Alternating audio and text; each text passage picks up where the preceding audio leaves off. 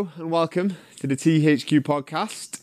In this episode, what we're going to be talking about is the best way to get a six-pack. So we hear it all the time, and to be honest, a lot of us probably shouldn't necessarily strive for amazing six-pack abs. Yet, when you look around the walls of the THQ, a lot of people have achieved that. What we should try to aim for is at some point getting as lean as we possibly can, building with them foundations, and then we should always, once we've built from them foundations, we should always be very happy with our mid-section section, especially the way when we sit down and in our clothes, and definitely be confident to always go swimming or anytime go on holiday or anything like that. So there is what we should be aiming for when it comes to getting a six-pack, is having that confidence with our midsection and feeling confident.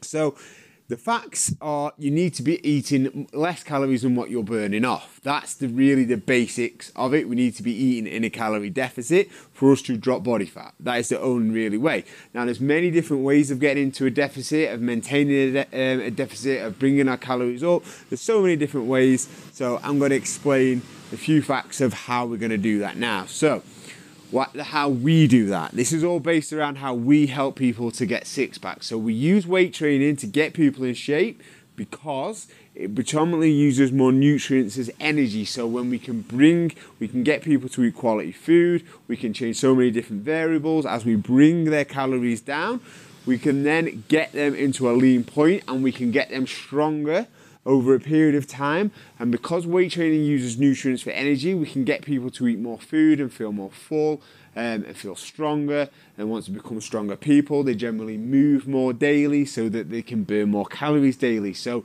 we're actually burning more calories, so they're going to be dropping more body fat.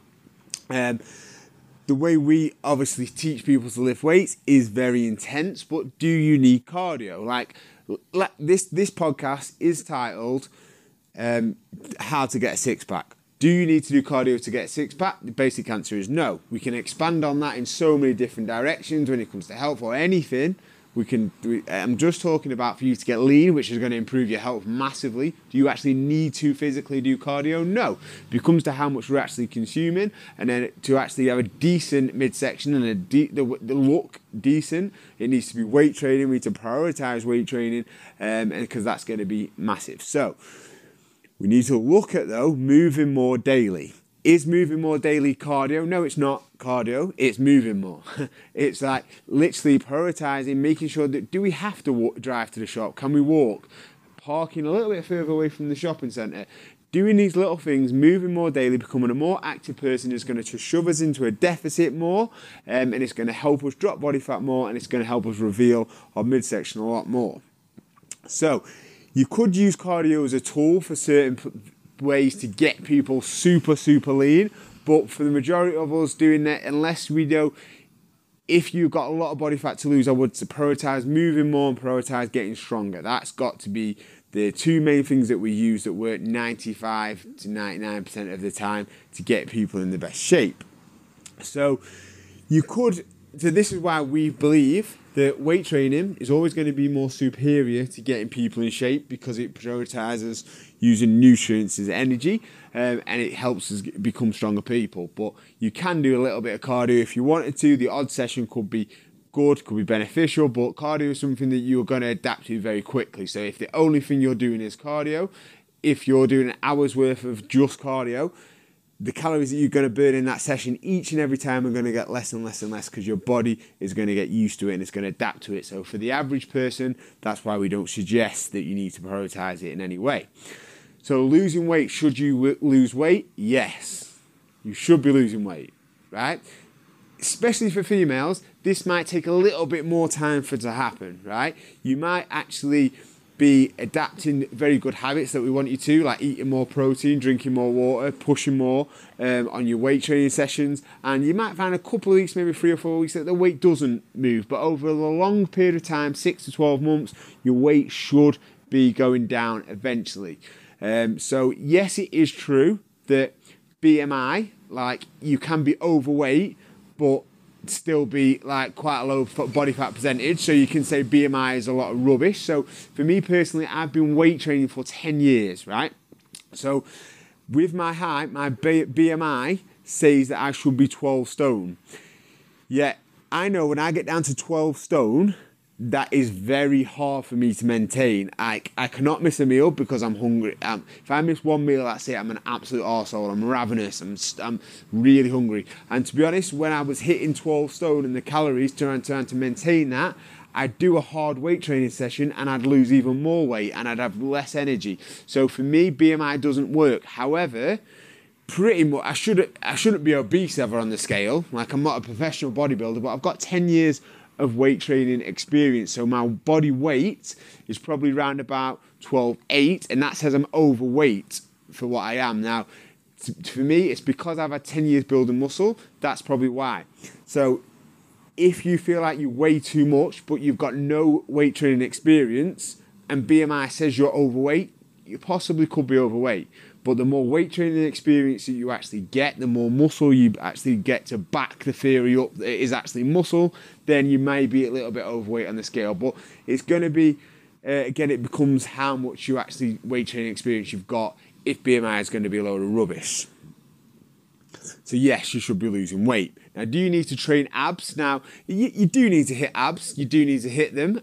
But would I prioritise doing a full session on abs? Probably not. Sometimes for a little bit of enjoyment, like I have put out ab workouts. But generally what we're doing is we should be hitting full body workouts that include abs in our workout. And then maybe just tagging abs on throughout the week a little bit where we can. Like, it's not really something massive that we should be focusing on to get a decent midsection. If you want to really develop your abs to be really popping, if you've got really low levels of body fat, probably not majority of people watching this video, then yeah, you do need to prioritise abs a little bit more. But generally, to have a good midsection, you don't need to do that too much. They're very genetic in their appearance, and if you bring that body fat down and you've got stronger over a period of time, following a decent weight training program, then you will have a decent midsection. So it's not really something to worry about training abs.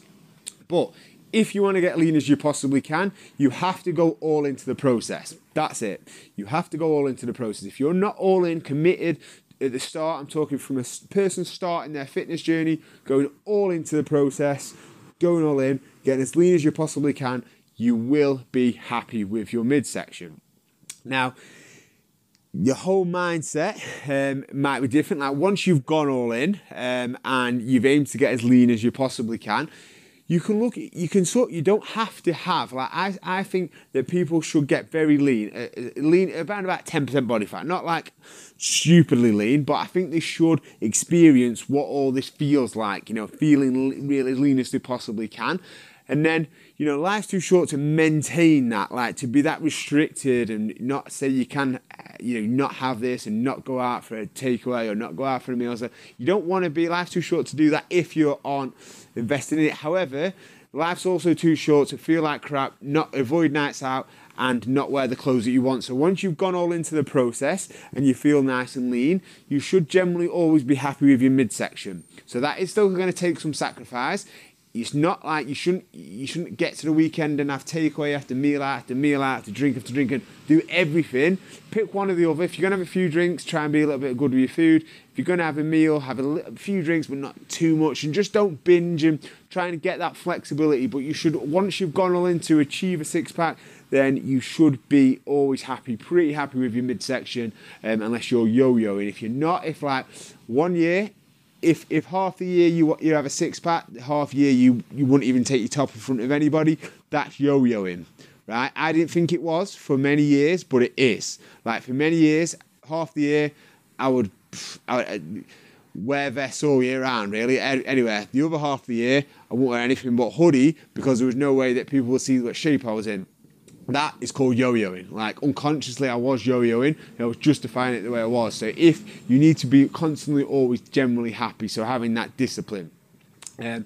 But for us to stay super lean and have your abs all the time, you don't need that. You need to have a little bit more energy. You need to build a little bit more muscle. We need to perform better. We need to, make sure that we feel better and performing better for our health and our performance, and just for generally to build our body shape and continue to getting better. So we don't always have to have our abs out all the time. Now, like I've said at the start, you need to go all into the process, right? You need to go all into the process. That means every single day you need to make daily progression. But once we go all into the process and we get you a good midsection and you start to feel good, we start to bring your calories back up, This is when you can look at your calories over the full 7 days. Now, there's no room to look at your calories over the full 7 days when you're trying to make progression. Every single day counts. But once we get you to where you need to be, then we look at your calories over the full 7 days, and this is how we manage fat loss. So for me, I need to eat about 3,000 calories a day. Could probably eat a little bit more, probably do sometimes about 3,300. That's what I try to eat by. So generally in the week, I eat about 2,000 to 2,100 calories Monday to Thursday, and then I increase my calories Friday, Saturday, Sunday.